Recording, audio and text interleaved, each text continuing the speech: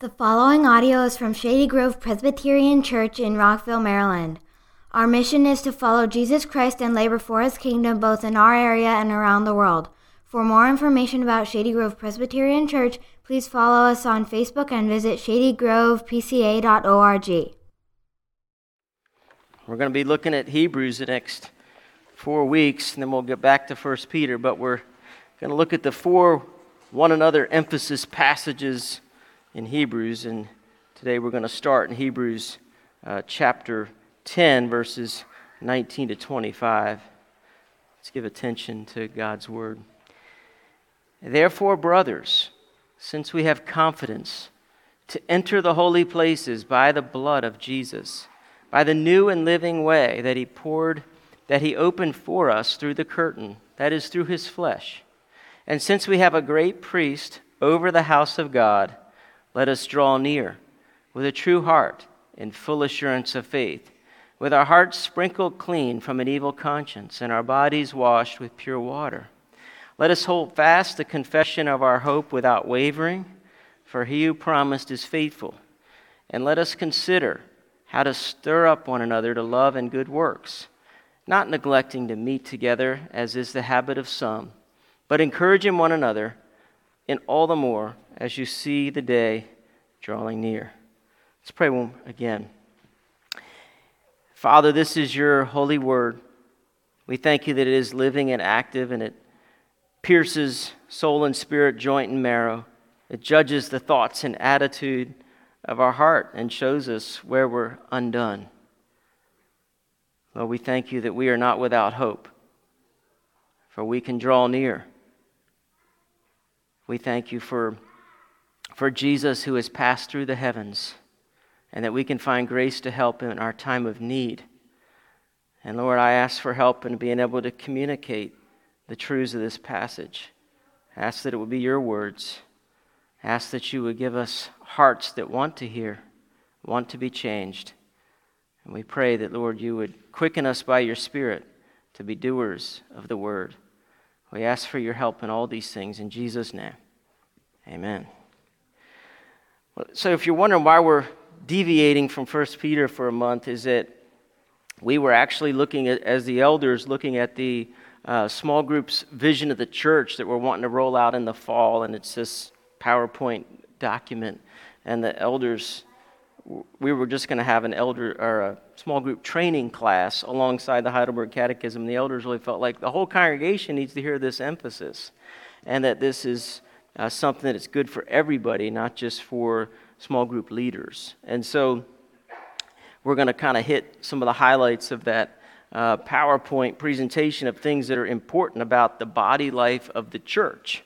But our staff's been recently reading this book called The Trellis and the Vine, and the concept of the trellis and vine is pretty straightforward and fleshed out in the book. And it's this: you have a trellis and you have a vine, and if you have all trellis and no vine, then it would be like a church that has a really good org chart, really good organizational structure, lots of things and programs and everything's in place, but is there really life growth? And are people really growing? That would be a church that's all trellis but not much vine. On the flip side, you have churches that are lots of things are happening. Lots of people are growing, but there's not very good trellis of providing a structure so that the growth can happen naturally. And so the point of the trellis and the vine is to have some structure in place so that the vine can grow. Okay, so with that analogy in mind, the idea is we're trying to start, we're calling life groups in the fall, in September. And we're going to be putting some emphasis, some eggs into that basket, because we see that as very important in the health of all of us. And we all need one another, and we need the body. And so the idea here is that we're going to be sending out a survey in the next week or two, gauging the congregation, finding out how many people want to be in the small groups, life groups, how many people can be leaders, how many leaders are we going to need, what locations. There's a lot that's still going to be determined, but we hope to do some training in August for leaders, and then putting people in groups. And we're wanting the groups to meet at least twice a month over this next season from September through May. Now, why do you think this is important? And it's important on just multiple levels, and you could say from proximates to ultimates, or from secondary things to primary things. And I would say just because something is a secondary or approximate doesn't mean it isn't important. It's just not ultimately important. And we're going to get to ultimates because there's a couple of ultimates that are laid out in verse 24 and 25 that are pretty clear. But first of all, on the proximate level, we're living in a crisis. We're in the middle of an epidemic. The epidemic is not COVID, but was exacerbated by COVID. This epidemic creates problems for most of us, not all of us, but problems that are far worse than COVID and has long-term effects. This epidemic showed all the signs of trouble in the year 2000 when Robert Putnam wrote his famous book, Bowling Alone. But the Surgeon General in 2018 said that we had a crisis of a loneliness epidemic. And this is a recent quote from the New York Times, was an article talking about this loneliness epidemic. And this was a few months back, and it said, New York City, where 1 million people live alone, was for 2 years an experiment in loneliness. 9 million people siloed with smartphones and 24/7 home delivery, cut off from the places where they used to gather. Therapists booked up, even as tens of thousands of New Yorkers were grieving for a best friend, a spouse, a partner, or a parent. Loneliness is defined by mental health professionals as a gap. It's a gap between the level of connectedness that you want and what you have. And that's important because it is subjective. Some people their gap isn't as big, and some people are content by themselves, but a lot of people are not. And you can be around a lot of people and still be lonely. So this epidemic of loneliness, as the Surgeon General wrote in 2018, is driven by the accelerated pace of life and the spread of technology into all of our social interactions.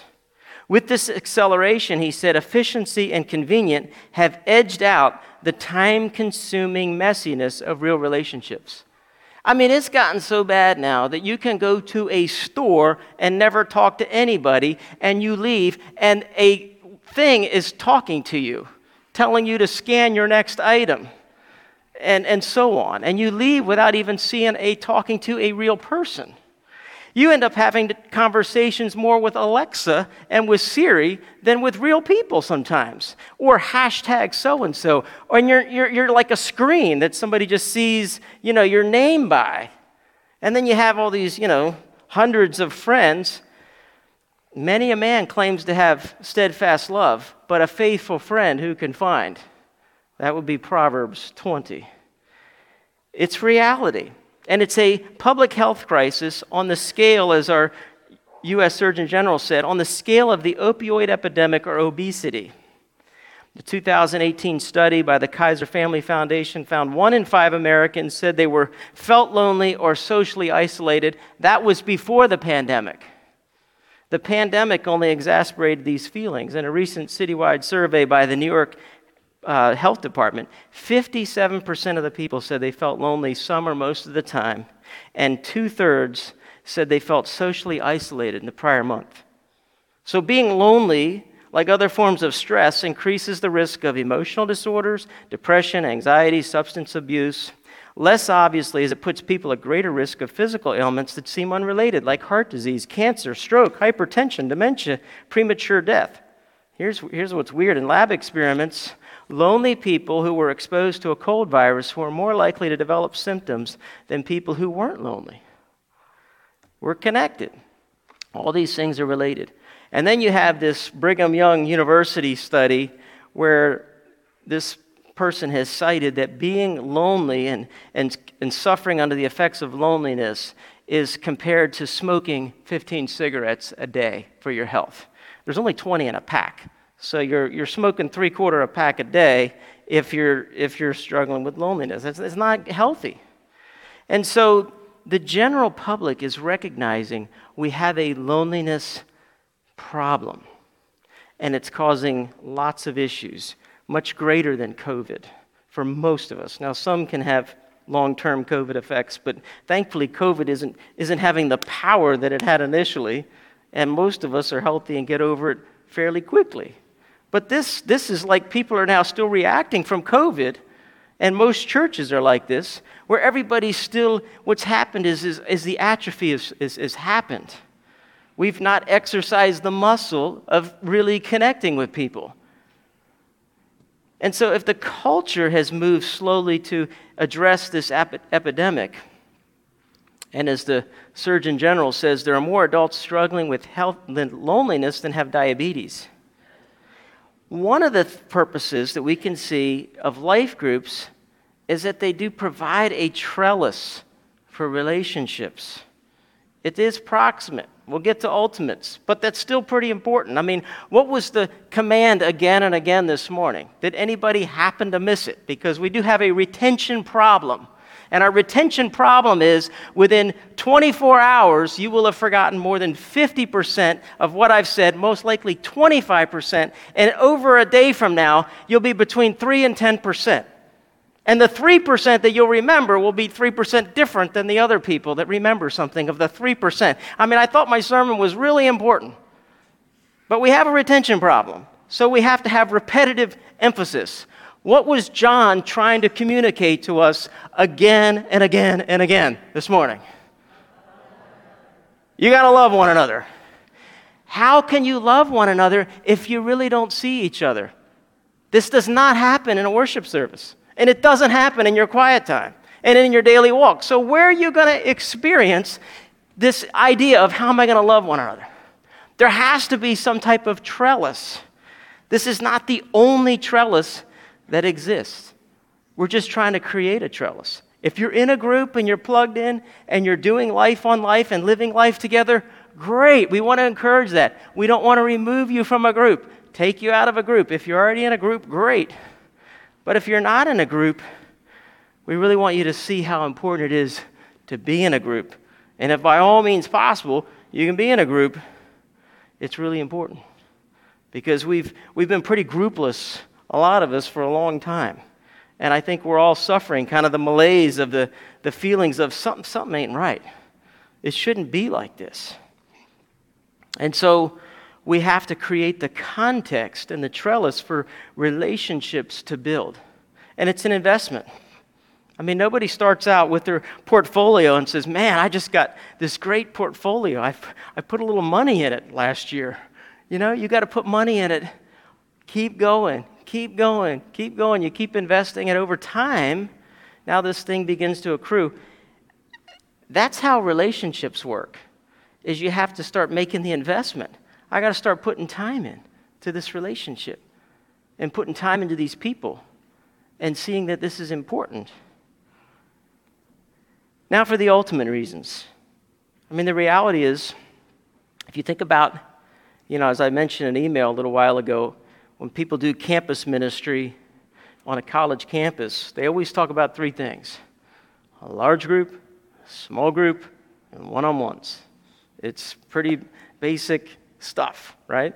You need a large group context. You come together for worship. You come together, and there's a large group meeting, and there's singing, and it's what we call the Sabbath, okay? We do it here, and we're able to do some things of the one another in commands. We're to sing to one another, psalms, hymns, spiritual songs. We wait for one another as we come to the table. There's certain one another's commands that we can live out in that large group context, but most of them are not done here. And Hebrews 10:25 is always the classic verse that gets quoted for large group. And really, how much can you really encourage one another and spur one another on? And spurring one another on is this idea of sharp dispute. It's a spur. I mean, when you give a spur to a horse, and we all saw that amazing horse that won the Kentucky Derby that was got in the day before, and it was the most incredible story of incredible stories that this horse even made the race. He's in, way back in the back of the pack. And lo and behold, by the end of the race, as the jockey is just spurring him, he said, when he was about a couple hundred yards out, he said, I think we're going to win this, And he comes in the inside track and he wins the race. Everybody goes crazy. Well, there was a lot of spurring that was going on, right? A lot of whipping. This idea to consider one another. How do you consider one another? I mean, that's the command. We're called in Hebrews to consider Jesus, Hebrews 3:1, and we're called to consider one another. So how do we do both? And consider one another is you have to know them. You have to start to get to know people. Start to know where their strengths are, what are their weaknesses. And as you get to know people, you begin to consider one another, and you begin to spur people on to loving good deeds. As we're getting to know each other as a staff, and we're trying to do our staff meetings, kind of like a little bit of a small group of starting to share on a little deeper level. And I was sharing in staff meeting that I was like kind of just being honest about my dreading going to General Assembly. I just said it feels like a middle school dance where everybody is like the really cool people, hang out with really cool people, and I'm not really cool enough to be in this group, and you're feeling excluded, and you're just, all your insecurities come out. And I was just like, man, there's all these cliques. And one of the staff members, her name will not be mentioned, she just said, that's from the devil, and you just need to shut that down. And it was like the most healthy thing for me to hear. I had the greatest time in General Assembly. I didn't see cliques. I didn't worry about people. I just went and loved people. And I had such a great time. But I needed somebody just to get in my face and say, yeah, that's from the devil. You just need to shut that down. I mean, it was healthy to hear that. That was spurring one another on to love and good deeds. Another time, one of the other staff members, one time I was kind of moving towards self-pity again, thought I had done this great deed, and I was kind of misreading what was being said by one of the other staff members, and I was like, well, don't you see I can do this, And this other female staff member, who remains to be not named, this is the other female staff member, said, the best counseling question I've ever heard in my life. Are you sure you're hearing that correctly? I've shared that with a couple other pastors. They loved it. That is a great question. Are you sure you're hearing that correctly? Because you're sure reading into it the wrong way. And isn't that half of our problem? Is we read into things. And she just said, are you sure you're reading that correctly? That was what I needed to hear. Yes, I'm reading into this the total wrong way. So we need one another, right? And so what do you see the early church doing as far as like creating this trellis so that they are able to grow together as the people of God in the ordinary means of grace? What are the ordinary means of grace? We make a big deal about that in Reformed circles. Okay, the ordinary means of grace is, how is God going to get his grace into your heart? And the answer is, he's not going to drop some note out of heaven. There's not going to be some sign and something's going to show up on your windshield, or you're going to get an email from God himself that says, subtitle, Holy Spirit has word for you. Where does he show up? The ordinary means of grace, which is the Bible, hearing God's word, hearing it preached, praying, coming to the Lord's table, and God ministers his grace to us through the sacraments. But there's also these ordinary means of grace of fellowship, the ordinary means of grace of friendship. He who walks with the wise grows wise. That would be Proverbs 13:20. Show me your friends and I'll show you your future. I had a friend tell me that who's still struggling with a drug addiction. And he said, I didn't listen. And he remembered that quote as a kid. Show me your friends and I'll show you your future. The apostles preached the word, and then all these people started coming to Jesus, right? Acts 2:42-47. They devoted themselves to the apostles' teaching and the fellowship, to the breaking of bread and the prayers. Now, how would we read that? We'd read it like Matthew 22:37. They devoted themselves to the apostles' teaching and the fellowship, breaking bread and prayers. And we kind of like minimize the last part, right? I mean, because that's not real important. It's the teaching. That's all that matters. But if you have a retention problem, what do they say fixes the retention problem? Is actually turning around and teaching it and turning around and talking about it in discussion. Your retention rate goes to like 50%, down from the 25 to the 10 to the 3. So we need this. How do we get this retention? There's teaching, but then there's fellowship.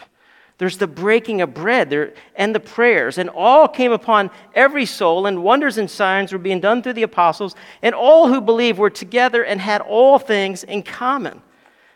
And they were selling their possessions and belongings and distributing the proceeds to all as any had need.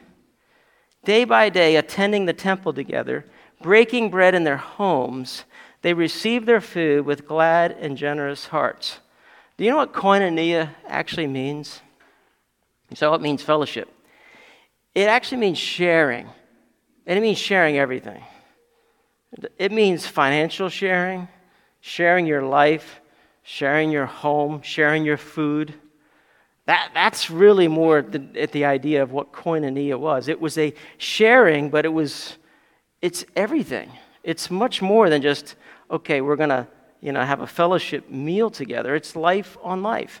So, and it's living out this idea that the Proverbs are getting at, better is open rebuke than faithful are the wounds of a friend, profuse are the enemies of kisses of an enemy. So we need these faithful friends that their wounds we can trust them. People may say things that actually hurt, and they're barbs, just as these staff members said some things that initially, that you could easily take offense and be upset. But we need this iron to sharpen iron, so one man sharpens another, as the Proverb says. That's not going to happen in your quiet time, and it's not going to happen in the worship service. So where is it going to happen is this idea of intentionally putting the investment of life together. And I know what most of you are thinking. You're totally on board with this because this is great in theory for everybody else. Small groups are great. Everybody loves them. I've never met anybody that doesn't love them. But when you actually got to commit to one, well, that's a different story because, right now, my family life is this or that. And we have some pretty big issues that come up. And I'll just mention one and take this as a barb out of love as your pastor. And if you have a child that is in this is difficult. But the children's sports have become they just keep growing. And it's kind of like Fib from outer space. If you remember the VeggieTale, he just kept growing, one of my children was wanting to play a club sport. And we just laid out for you, well, let's think about this, because here are our 5 priorities for your life. We to love God. We want you to be a part of the church. We want you to be a part of the youth group. And you didn't take vows when you joined this club team. You don't take vows. We just took a vow this morning, these guys, to support the church to the best of their ability, in its worship work to the best of our ability. And one of the elders once joked, parentheses, except for sports, except that comes up because it's such a big issue. But what happens is often the step up. At first you're just in awe that your child's been asked to be a part of this league, and it's wow. But a step up is sometimes a step out. It's very hard because here's priority 1 to 5 is family, being able to spend time together, being in church together, being in youth group, committing to these things, and then your school. And then if the club team can be at priority 5 or 6, fine with it. The problem is club team always wants to be top 2 or 3. It has to be at the top. It now begins to take over. It starts to take on a life of its own. And so it begins harder and harder to juggle these things. And so I would just ask you as families to wrestle with these things because these are difficult things, but we're seeing more and more that it's taking people away from the body. And that's just hard to see. It's hard to do life. And so just ask you to wrestle with that. I would also say that, as we think about how to consider one another, as we get to know people, we want to be able to ask questions about people. And as we listen to people, what are their needs? You know, isn't it so much of our life that somebody has challenged us to something? I mean, you think about all these different great movies that you watch. And, you know, I was joking that, you know, I had watched a movie on small groups. A couple people I shared this with, they didn't think it was very funny, but I was watching a movie on small groups. It was small group dynamics and how different groups, different people all offer something different in the group, and how sometimes the whole group has to go and rescue somebody. Because sometimes people will leave the group, and I watched a movie on this. There's actually 4 of them. It's Toy Story 1, Toy Story 2, Toy Story 3, and Toy Story 4. And it's all about small groups. It's all about small group dynamics. It's all about friendships between Woody and Buzz. And Forky, what's Forky's problem? I mean, Forky is just convinced that I'm trash. And Forky just relentlessly keeps going to the trash can. And Woody has to keep rescuing Forky out of the trash. And the whole movie is about showing Forky that Forky has a purpose. Isn't that kind of like what we do in small groups? We're trying to help each other say, you're not trash, you are of value. What do you think people's biggest fear is? Do you know what your people's biggest fear is? It's different than what you think. It's the fear that you won't be needed. It's the fear that you'll be discarded. And that's the last thing we want to communicate as a church, that, oh, you just come here and you're not really needed for anything else. No, God's given you gifts to share with the body, and that we have all these one another commands, and we were made finite. We were made really small, and our perspective on things is small, and we need other people and their gifts and their talents and their perspective, and we actually really need that. And so much of, you know, we see it in the culture. We love movies like Captain America and Shawshank Redemption and Lord of the Rings. Why do we love these movies? Because it's budding friendship. And there's key confrontation where there's a real spurring one another on to love and good deeds and a challenging. I just watched Bucket List this week and seeing Jack Nicholson and Morgan Freeman, and it starts off funny, but there's some really serious moments, and it's really about a friendship. And that talk in the plane where Jack Nicholson says, I envy people who have faith, I just can't get my head around it. Morgan Freeman said, maybe your head's in the way. And they're just spurring one another on, challenging other, getting them to think. That's what we need. And here's the reality. Heresies don't happen like in a vacuum. They actually happen, though, because of a vacuum. Like nobody here just all of a sudden decides, you know, I think Jesus' bones are still in the ground. Like, and they just, you know, start thinking that. They start thinking it when they start pulling away from the body. And they start getting away from the body life of the church. And the idea of neglecting meeting together, as is the habit of some that Hebrews 10:25 talks about, the word neglecting is the same word that's used for Demas. When Demas departed the faith, Demas, in love with this present world, has deserted me or neglected to meet together. He just fell into the habit of it was easier to drift off. And so much of the book of Hebrews is a warning about not drifting away, not falling away. What is their problem? Their problem was they were tired. Isn't it our problem? Look at verse 35 in the text, where he tells them, don't throw away your confidence. You have need of endurance. Isn't that what we all need? So that all the more, not all the less, as you see the day approaching, the day we're all going to stand before God, we need each other actually more and more now during the pandemic and after the pandemic than we needed each other before. And so that he's saying, all the more, watch out for this habit of drifting away. And so may we be renewed in our love for one another. May we recognize that the Bible knows nothing, as John Wesley says, of solitary religion. That we should be scared of not being plugged into a smaller group because of our potential to drift away. And we see that the big emphasis of the Scripture is that we are to love God and love our neighbor. And we have to build the context for that to actually happen. Let me stop there, and then as we come to the table, I'll give you this other word of encouragement in the text here. Let's pray. Father, we ask that you'd have mercy, that you'd wash us, forgive us for all the ways that we have pulled away, some healthy reasons and some unhealthy.